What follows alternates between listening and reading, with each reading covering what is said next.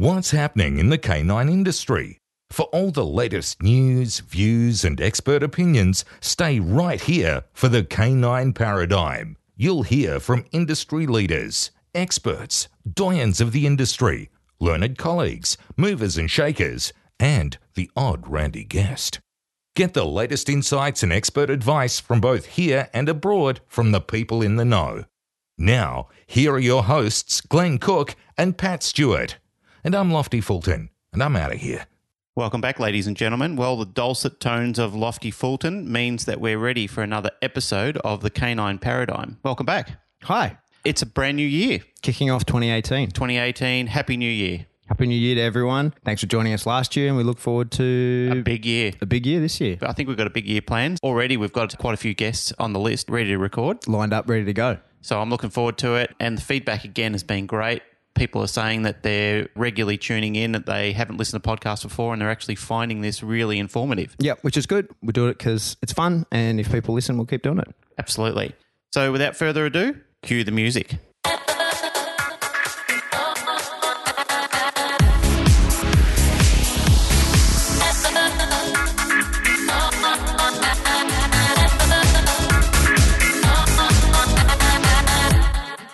Welcome back to the Canine Paradigm. I'm your host, Pat Stewart. I'm joined by my co-host, Glenn Cook. Hello. And today we have our first randy guest of 2018, Jasmine Whiting. Hi guys, super stoked to be here. Welcome, Randy Guest. Our Thank first. you. Our first. When we first started doing the podcast, I think we mentioned Jasmine in one of the early episodes and said that we wanted to get her on. And then the next time I saw her, she promptly told me that that was never going to happen. But here she is sitting in our studio. So Jasmine, what happened? Well, I heard yours and Glenn's and Birdie's podcasts, and especially after Birdie's, she spoke a lot about personal development, growth, and confidence building, and they're all things I'm trying to work on. And I'm not going to get anywhere if I keep saying no to opportunities. So I guess I grew a pair of balls and just said yes, and here I am. That's fantastic, really. It's the old saying, carpe diem, seize the day. And Birdie will be happy to hear that, I bet. Birdie will be happy to hear that. Birdie got some great feedback from her podcast that she did. And both Pat and I freaked out a little bit when we first had her on the show because we thought, wow, we've set the bar so high. We've had somebody who's totally came in and smashed it. Got some great feedback. It was like, who are these two guys talking to Birdie? These two chumps. But it was good. And I'm glad that you found some inspiration through her podcast, which was kind of the inspiration that Pat and I had behind putting something like this together, is that people can learn and it can give people education and certainly promote services that are being offered around the canine industry. Why don't we jump right in to your story, Jazzy, and tell us how you got involved in getting into the Army? I was in high school, and originally I wanted to be a canine handler for customs, but my career advisor didn't suggest that. He didn't think I'd be able to make it. So I started considering other options, and it was suggested to me that I could join the Army, and I just went ahead and did that because I didn't really have any other ideas of things that I could do, so I just went and enlisted. So straight out of school, basically, you're into the Army. And what job did you do in the Army? I was in logistics, so a lot of warehouse work, and there was procurement and also a lot of truck driving and a few other jobs. That was in Holsworthy, right? Correct. Yeah. Well, that's where the majority of it was. I was in Townsville at first. Right, okay. When did you get out of the Army? 2017. And did you do a deployment in that time? Yep, that was in 2013. Right, cool. So how many years in total served? 6. Cool. So I enjoyed So you the started first- fairly young. Yeah, I was 19, and I enjoyed the first few years, and then went on my deployment and a few things were changing and started not enjoying the work. So I was looking to discharge, but I had to reach my 4 years before I could actually get out. Mm-hmm. And when you did discharge, ultimately, what was that for? Injury. So I had planned my discharge. I had a couple of weeks left before I was going to become a shop fitter, and I was going to do that as a trade. And while I was on leave... A shop fitter? Yes, a shop fitter. So what, you just one day woke up and go, you know what? I want to be a shop fitter. My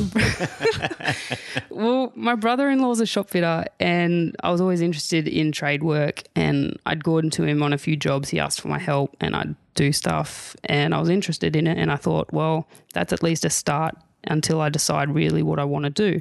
But while I was on leave waiting to discharge, I had a horse riding accident and I in fact broke my back. I'm noticing a theme here of army people with broken backs. Two in the room. You're the minority in this room, Glenn. Yeah, well, I haven't had a broken back before, but I've had some pretty severe sciatic pain before from just... Okay, you're in the group. Okay, cool. I was worried. I was thinking, how am I going to tell a fantastic story so I can be included? How did you do that? You fell off the horse? What happened? Horse riding accident. So it was a bit of a freak accident. We were galloping up a hill. I was the first out of a group and bird flew out from the grass. The horse got spooked and darted off in the opposite direction. And I clearly went where the momentum was going, and that was obviously to the ground, and I hit it hard. And when I woke up, because I was knocked unconscious immediately, I woke up a few minutes later and, couldn't move my leg. So that was a little bit odd. Just one leg? Yeah, the left leg. The right one was fine. There was nerve pain and everything. I was in a lot of pain all round, but the left leg I just couldn't feel or control at all.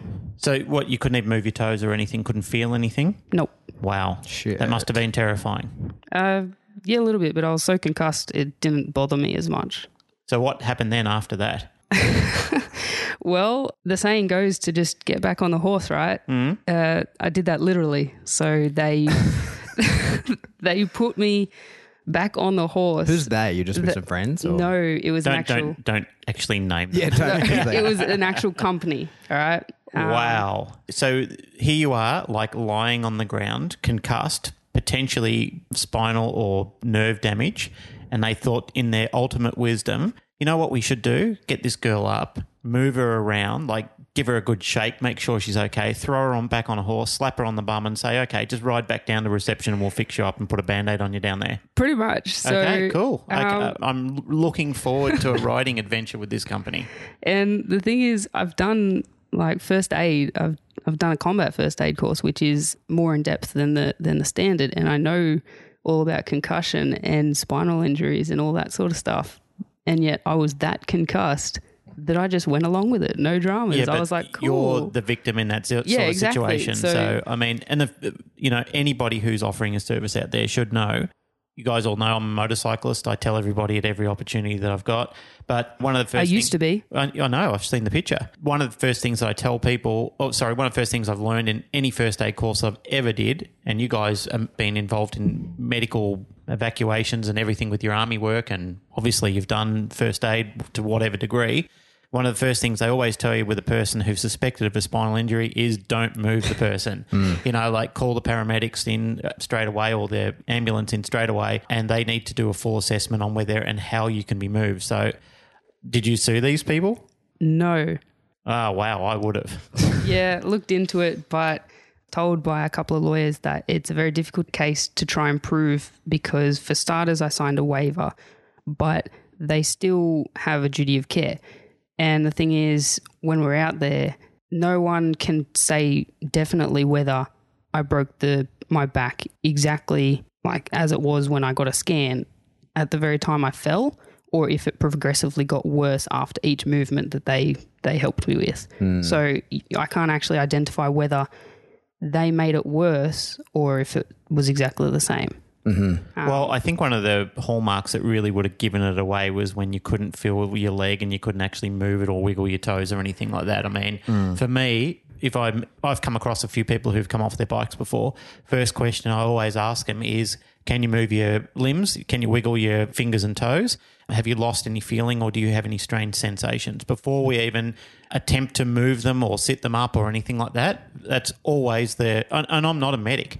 I'm only a first aider, but it's one of the common basic, sense. It's common sense. It really is common sense. What does that say about these people? Nothing much. So you're back on the horse and you gallop off to hospital.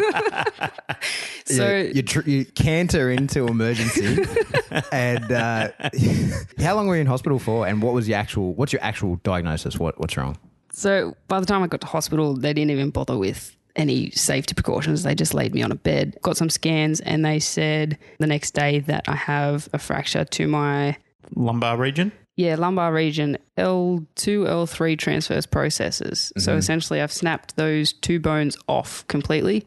Wow. And they're what's called a displaced fracture, which means they're not touching and they never will touch again, which means they'll never heal, which means you're going to be putting up with a back problem for the rest of your life. And unfortunately, I got that at 22 years old or something. So it might have been bad when you just fell off the horse, but then when you were galloping back down to reception on the horse, it could have been just grinding gears all the way down there and just exacerbated the problem. Yeah, and I mean, that's what I can't prove, though. Like, you would assume, yes, it made it worse, but because I can't actually prove it, they can't prove a case. So no one's really willing to take it on with any certainty of getting a result. Well, fair enough. That's unfortunate, but I guess it's one of those things in the past that you have to move on from. Pretty much. So, Yes. So your back, though, it's an injury you're just going to have to manage. You've rehabbed really well to a point where you're functioning pretty well. Like me, it's just something that you're going to have to deal with for the rest of your life, right? yeah, like I was pretty fit beforehand. I used to do CrossFit, and I used to coach CrossFit and was really fit. And I think that's what helped me in rehab was the fact that I already had that level of fitness, and it helped me recover quite quickly. Core strength and that. Yeah, and when I say quite quickly, I mean it took 2 years as opposed to 5 years or something like that. Yep. So 2 years of going to a standard gym, doing standard weights and cardio, rehabilitation, and then now I'm back into CrossFit, which is pretty good, trying to get on my fitness, and now doing decoy work as well. So Something we're going to talk about in a little bit. yeah. Good for backs. So for people that don't know, I guess nearly everyone listening would, Army has a duty of care, right? So once you broke your back, you can't discharge, can you? Until you're stable in your injury and you are able to sort of, well, it's stable is what the Army's definition, right? You can't actually leave until then. So that you were 2 weeks out from discharge, breaking your back kept you in for how much longer? Like almost another 2 years, right? Another 2 years straight. Right. So that must have been a kick in the nuts that you were 2 weeks away from discharging in a job that you weren't really enjoying, and then you're stuck there for another two. Definitely. And it kind of sucked because it meant that I couldn't become a shop fitter because my back won't be able to handle that type of work, which was then another kick in the teeth because I was like, well, now what the hell am I going to do? I have no idea. I have no direction. Clearly, I'm not going back to the Army. Clearly, I'm not going into shop fitting, and I just kind of had no direction. Mm-hmm. That's your life in the Army and how you got stuck there. It's sort of lombarded there for a while. Is lombarded a word? Did I just make that up? What did you say, lombarded? Yeah. Just pretend that means stuck. There's a company in Melbourne called Lombardo or something, the party people or something, but Maybe. I don't know if it's a word. Well, anyway, stuck in the Army.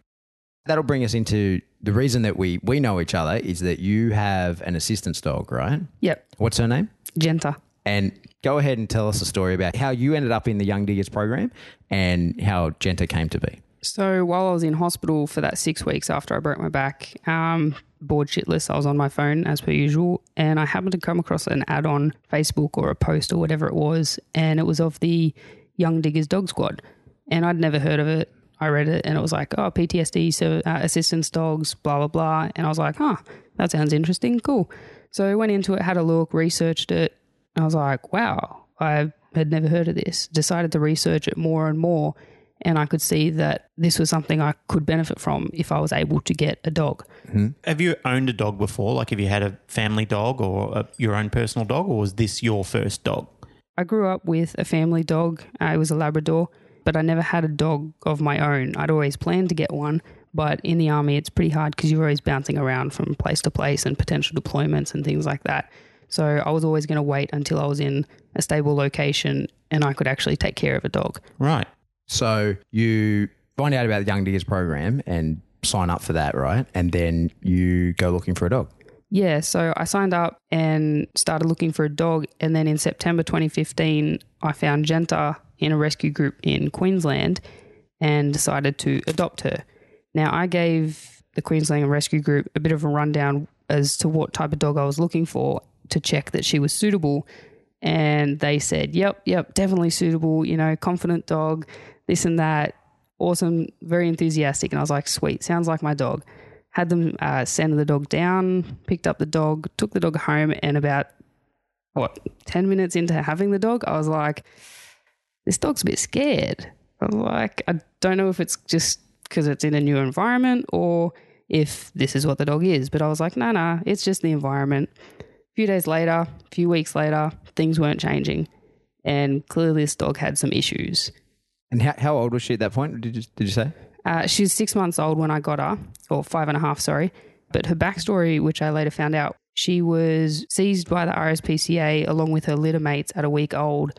And unfortunately, some of them had parvo and some were showing signs of it, and they were then separated. But Genta didn't show any signs of any of it. She had full good physical health and she was separated from everyone else entirely. So she missed the whole critical period for a puppy to be socialized and experience everything. So then that's obviously affected her quite dramatically when she's older. So she was totally isolated for that 6 months or 5.5 months prior to you getting her. She hadn't been out anywhere and hadn't done anything. And despite the fact that you were clear that you were getting this dog to train as an assistance dog for PTSD, they still sent it to you, sent it to you and said, yep, good to go. Yep. And I knew no better. Like, I didn't know anything about dogs. I didn't know anything about rescue groups. I just was like, yep, this dog sounds cool. I'll get this dog. So, sorry, I just missed the point. Who organised to get the dog for you? So Young Diggers can organise a dog, or we can find our own. And, well, Young Diggers weren't very organised at the time. So they were sort of in their infancy at that point. Yeah, you could say that. I think they were also going through some hierarchy changes, just some people coming in and out of the organisation. Okay. So things were just a bit unorganised and it was taking a bit longer than what I wanted. So I started doing some research as well. And then I decided to get my own dog and then have them help me train it, which is what they were going to do anyway. Mm-hmm. So the Young Diggers model really is the training is the therapy for the veteran, right? Correct. So it's the idea is to turn up with an untrained but hopefully suitable dog, and the training process is what's meant to be therapy, and then you end up with an assistance dog that has helped you greatly in the path to becoming an assistance dog. Yeah, 100%. And so you've got Genta. It's a disaster. She's actually, who named her? Did she come with that name or you named her? Yeah, she came with the name. Apparently it means girly in the Netherlands. Right. So I was told. Girly? Apparently. I'll have to ask my family. I'm half Netherlands. You crazy Dutch bastard. Only half. Half. You're training with Young Diggers. How long were you training with them for? Well, technically I'm still with them because you stay in the program for life. Like, they're there to help you. Okay, cool. But when I started, I wasn't quite getting the support that I needed for Genta, because obviously she needed a lot of extra help. Mm-hmm. She's a dog outside of the program, really, like what should have been being worked on. Yeah, exactly. So I was passed from, I was allocated one trainer, and then they said they didn't have enough time, so they passed me to another trainer, and then I still wasn't quite getting the help that I needed. It was meant to be once a week, but it wasn't, more like once every month or two. So I decided to take it upon myself to do some research. I tried and just start trying stuff, and started essentially counter conditioning and desensitizing Genta to a lot of her fears, which at the time I didn't know that that's what I was doing. So if it's a program for life, are you still being contacted by Young Diggers? Are they still looking into your case? Are they still following up on your progress and what's going on with the dog, etc.? Like, who helps you and who follows things up? Basically, once you're a qualified, or once your dog is a qualified assistance dog, their main priority is to check that the training is still continuing and your dog's not falling behind. And are they doing standard. Yeah, a little bit. It hasn't been that long since I passed the public access test, which we'll probably talk about later. But yeah, they're still in contact. Cool. So you're training with Young Diggers, and that's like obedience training, right? But you are realizing yourself that there's a lot more training has to go into this dog. Desensitization, counter condition, as you said, but you didn't know that's what you're doing, right? You're just thinking, I need to give this dog some positive associations with the world. Yeah, pretty much. Like, I had no idea about dog training at all. And so when you're in the army and you are leaving with an injury, like what they call like a medical discharge, you get a rehabilitation consultant that sort of helps you transition that out, right? Yeah, rehabilitation case manager, which was Nicole Belling. So we had the same one and she had taken care of me, like a year or two earlier as I had left the army. Probably a year earlier. And so she contacted me and said, hey, we've got this girl. She's got this dog. She needs some help. You got out to be a dog trainer, right? And I'm like, yep, cool. Okay, so we're going to send it to you. So take it from there. Yeah, so I contacted you we hooked up a day and we started training. So it's called meaningful engagement, and the Army supplies a certain amount of funds and allows you to do something that's obviously meaningful and engages you with society. So I decided dog training, hooked up with Pat, did 10 weeks. So that's 10 individual sessions. And we started just working on different things. That spanned it over a few months. It's called meaningful engagement, and you've got to do something meaningful and engaging. Kind of like that. There's State the obvious. There's a Blackadder skit where Rowan Atkinson goes into this cave and he's looking for a wise woman, and this lady says to him, "There are two things that you must know about the wise woman." She goes, "Number one, she's a woman." And he goes, "Don't tell me. She's wise." Oh, shit. It's kind of a dad joke, but Classic British comedy. yeah, classic. Do you remember, so you came over to my place with this dog, and you remember the first thing I said to you? You looked at Genta and kind of assessed her in your own way, and you're like, this dog is absolutely not suitable to be an assistance dog. If you want it to be an assistance dog, well, I'll let you finish that. Well, I said we're going to have to smash a square peg through a round hole. And you are going to have, because I can't babysit you all the time and be with you with this dog, you are going to have to become a phenomenal dog trainer to get this dog to pass a public access test. Which, when did she pass a public access test? Mid last year. So that's exactly what you did. I've never seen dedication from anyone that wants to learn how to train dogs as much as I saw from you, and heart and soul into it. And you amazingly got that dog over the line. So a dog that was completely isolated until it was 5.5 months old, removed from its litter mates and its mother because everyone else had parvo, and placed with you, who wasn't at the time a professional dog trainer or really had ever trained a dog before. And through dedication and hard work, you've now got this dog certified. You did your public access test. It was a love story waiting to happen, Jazz Pants. Well, you don't get the dog you want, you get the dog you need. Exactly. You hear that story more and more. So tell us a little bit about the public access test. I remember you had to do it in a rush because you're going into hospital and wanted her to go with you. They wouldn't let you go unless she was certified. So I think you went to Canberra to do it, didn't you? Yeah, I drove down to Canberra and saw them down there. They do it in Sydney, but they couldn't do it within the time frame that I needed.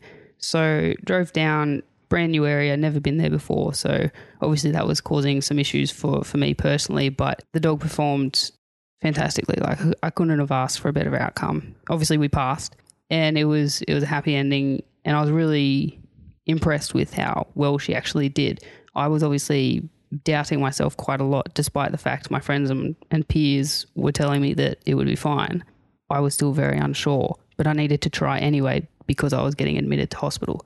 So went down, and it involves general obedience, and they have to prove that they're not sensitive to noises or different surfaces and things like that. They have to be an all-round stable dog to get through this test. They have to do all the basic obedience, walk with you, not interact with people, and basically do anything that you ask them to do without hesitation and without being distracted by anything surrounding them, whether it's a trolley or a kid running at them. They still need to be able to perform their tasks. Just a rock-solid, stable dog. Pretty much. Which she was the opposite of completely when you got her. 100%. It's amazing. At some stage, we're going to talk about critical periods of development in a podcast that we're going to do. And it's amazing that Genta came from such a scrambled beginning. You know, obviously we're going to fill in the blanks of what she was and who she is now. Mm-hmm.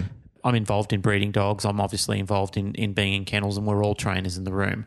And one of the things that we know as being a paramount thing in any situation in getting the perfect dog or the perfect puppy is having a solid foundation period or critical period with the dog, making sure that that puppy has every opportunity, every chance, that not only is it genetically sound, it's also environmentally sound as well. And that's kind of crazy that you got a dog that was everything but that. I mean, Pat mentioned that before, and you've talked about it as well. It's just madness that your first foundation dog was a dog that was taken from a litter a week old. All the pups died from parvo. The universe was against this dog, and yet we know her, and she's a beautiful dog, wonderful dog. 100% suitable for the purpose now. Yep. Like you said, you didn't get the dog you wanted, but you got the dog you needed.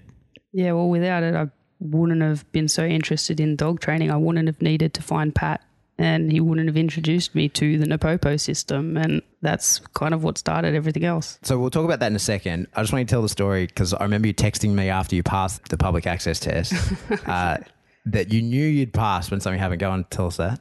Yeah, so part of the test is a recall. So basically the two assessors, or the assessor and the helper, stood at one end of an aisle in Coles or Woolies or what have you, and I told the dog to downstay, and they just held the lead loosely just so then in case there's any accidents, the dog can't go anywhere.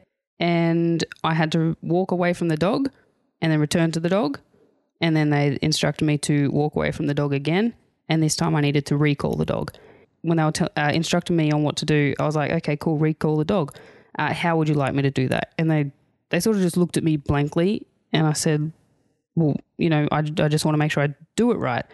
And like, well, just simply recall the dog. I was like, well, do you want me to recall it to front, or do you want me to recall it into the heel position, or do you want it to loop around the back of me? I wasn't sure. And they just looked at me like I was crazy. So I just walked off down the other end, and when they gave me the nod, I just recalled her, and I called her directly to front, which means she's sitting right in front of me, head up, wagging tail, and she's just pressed completely against you, exactly like we get your full points in an IPO trial. Yeah, and their face was, well, I wasn't quite sure what their face was, and I thought I might have screwed it up. Slapped ass look?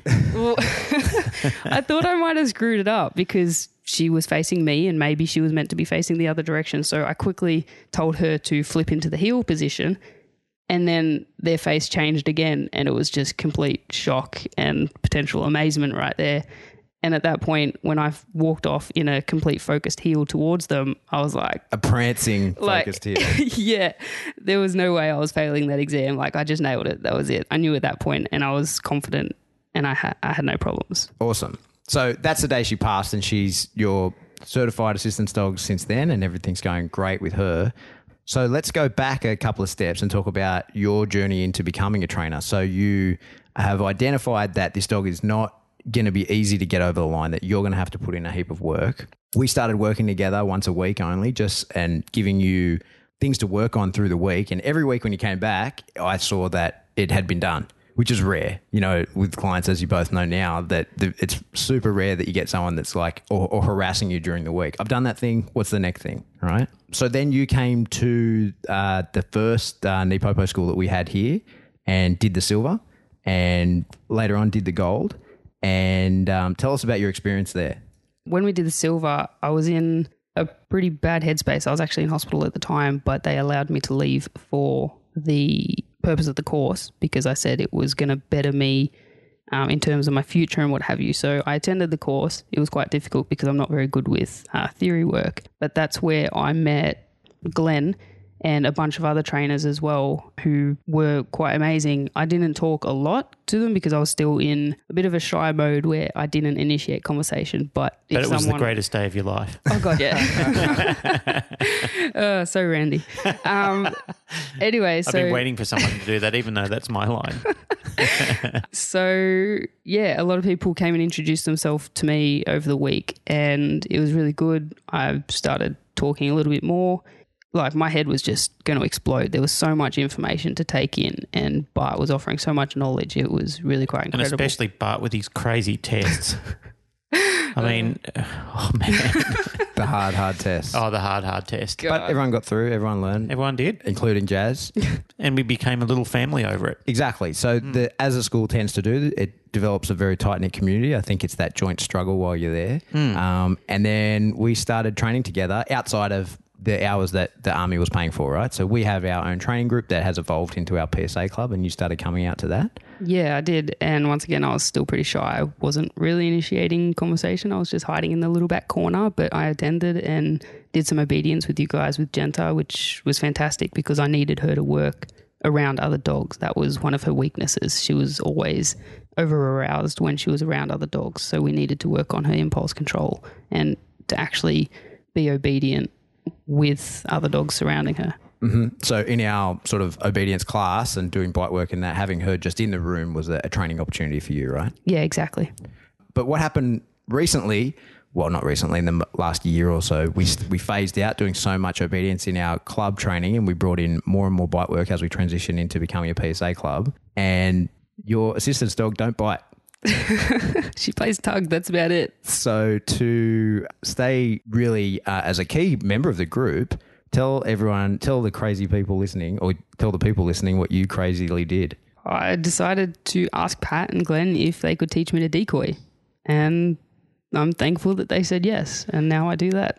So we have like a club rule that lots of people think that they'd like to learn to decoy, and everybody's welcome to give it a shot, but Glenn has a particularly hard-biting, big, heavy German Shepherd named Max, and to start learning to decoy, he's a safe dog, right? So he knows what he's doing. He's a safe dog. He's actually a very social dog. And what I should also mention is that Jazz handles him as well. Yeah, that's right. She actually handles him and goes out and does clicker training with him and runs him on the slap mill and everything. So he's such a friendly dog. But I started that after I took the bite. I'd never met the dog before. Oh, hadn't you? Is that a fact? Yeah. Is that a fact? There you go. So I took the bite, and then, well, actually, you asked me to do the clicker stuff and start training him and hang out with him and what have you. And I was like, hell yeah, let's do it. But I was like, can I get bit by him first? Like, because I don't want to handle him and then him to bite me. And I was But I think I explained to you at that stage that I take bites from him as well, and he's my dog. Oh yeah, definitely. And he will bite me with every bit of vigor that he will bite another decoy. Like, to him, it's part of the show, and he will hammer me just as hard. And yet I can then out him,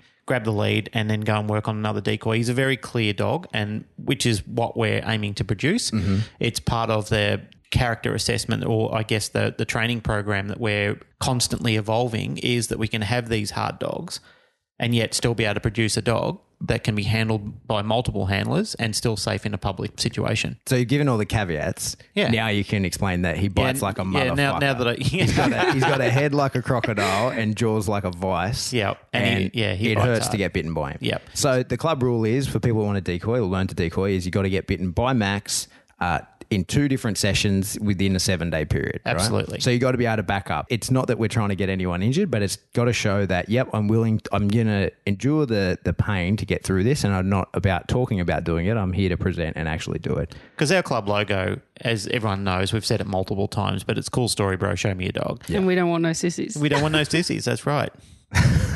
You just added that bit, Jazz. I like it. We're keeping it. But so Jazz did it. Turned up, got nailed by him. A few days later, came back in, got nailed by him again. It was the same day. No, well, you had to you did the second session that night, but you had to come back the following, yeah. It was like the next Tuesday or whatever. And so... And Randy as well, I think. Yeah, it was all So in we one did session. Max on an arm? In an arm, and Randy on the legs. on the leg. Yeah. That's it. That was how your career started as a decoy, and we've been training ever since, crazily. So why do you like that so much? What is it about that you're so into? This is still a hard question to answer. Is it the pain? Oh, yeah. So random. Is it getting sweaty with a bunch of guys? Oh, my goodness.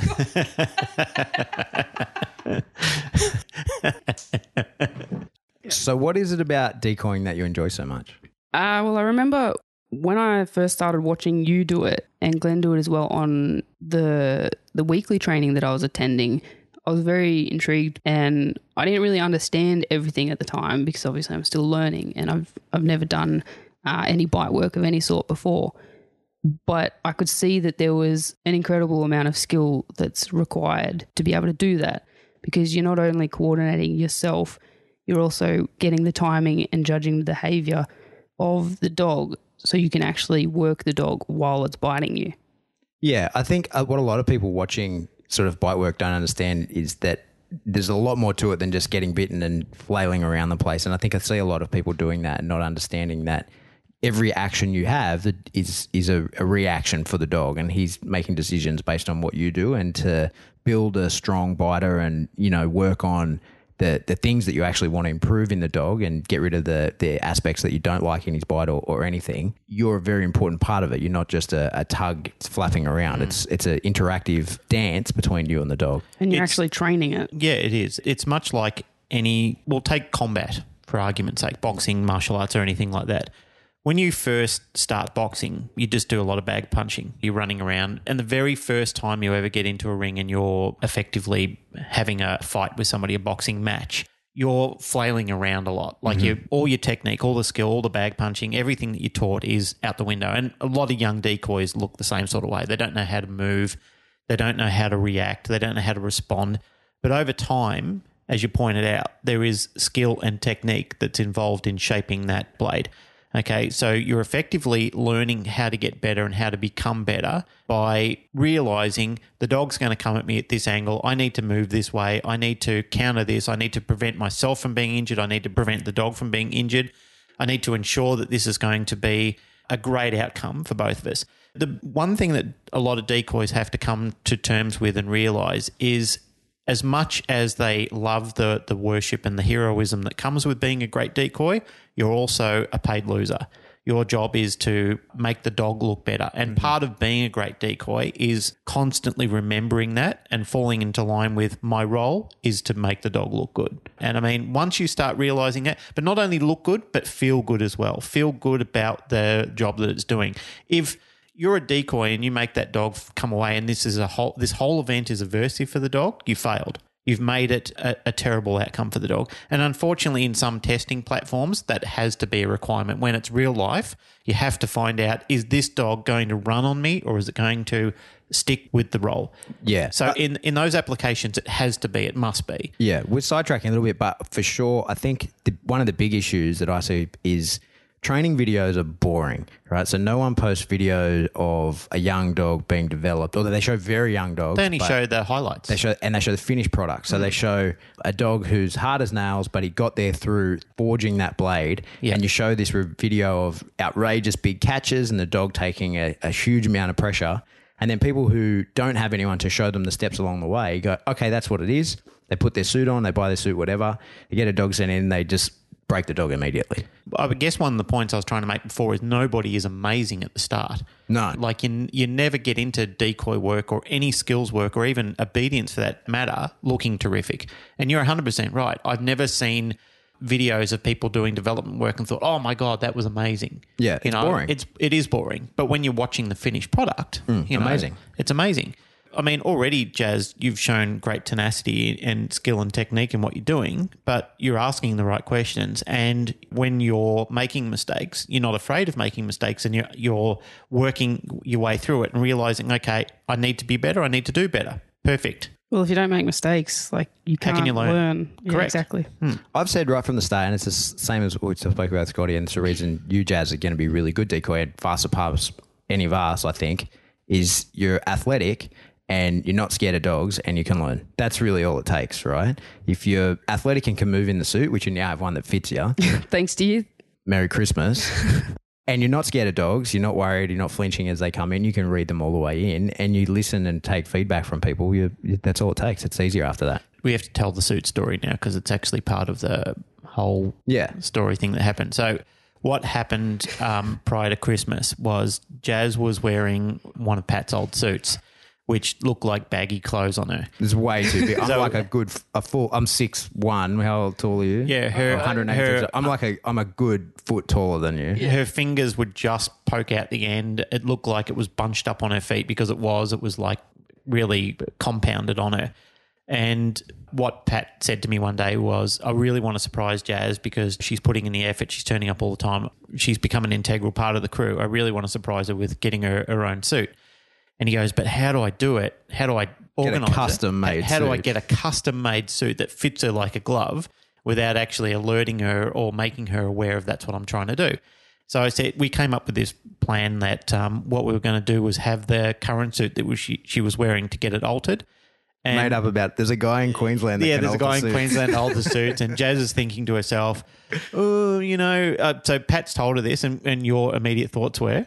I was like, well, hang on. If you're going to get a suit altered, then why wouldn't you just get a whole new suit? Because surely it's going to cost the same considering it's a custom suit when you buy it new and you're about to customize a suit anyway. Which is exactly how the plan was supposed to go. It didn't make sense in my head, but I got the measurements and I gave it to Pat, and after that I actually completely forgot about it. And I was like, yeah, we'll sort it out next year. And 6 weeks later, the hot pink white suit turned up. And nice. It is amazing. Like, it is freaking awesome. I've already taken a bite in it. That's right. You went straight out because we're sort of on holidays at the moment from training, went straight over to Sam and got nailed by the meerkat. Yeah, pretty much. And it was amazing. Like, it was awesome. I love the collar she's wearing in the Oh, photo. yeah. It says, I will fuck you up or something. Yeah. Something like that. No, I will fucking hurt you. Yep. That's true. She does. That had to come from Jason Furman, Yeah. who has sent me one for Opie called Opalicious and one for Randy called So Randy or something like So that. Randy. Yeah. And the ones on my kennels, I've got the Malatard that he sent me and, Oh, yeah. and the Battle Springer. So I think the one on Meerkat is Reckless's old one. Yeah, that's hers. You're learning to decoy. You're doing a great job of it. You're part of the club. Now I want to move on to your new business that you're starting up, right? Tell us what your business name is. Prime Canine. And what's the go? What are you doing? Basically training pet dogs, and if anyone has any questions about assistance dogs and things like that, I can always help with that, but I'm not specifically going down that path or yet anyway. But you've been through it. You understand it. Yeah, exactly. So I've already had a couple of people ask me to do that with their dog, and I'm more than happy to help them out with that. Obviously, as you said, got the experience in that, but the business is predominantly just pet dogs. Mm-hmm. You've only owned the one dog yourself.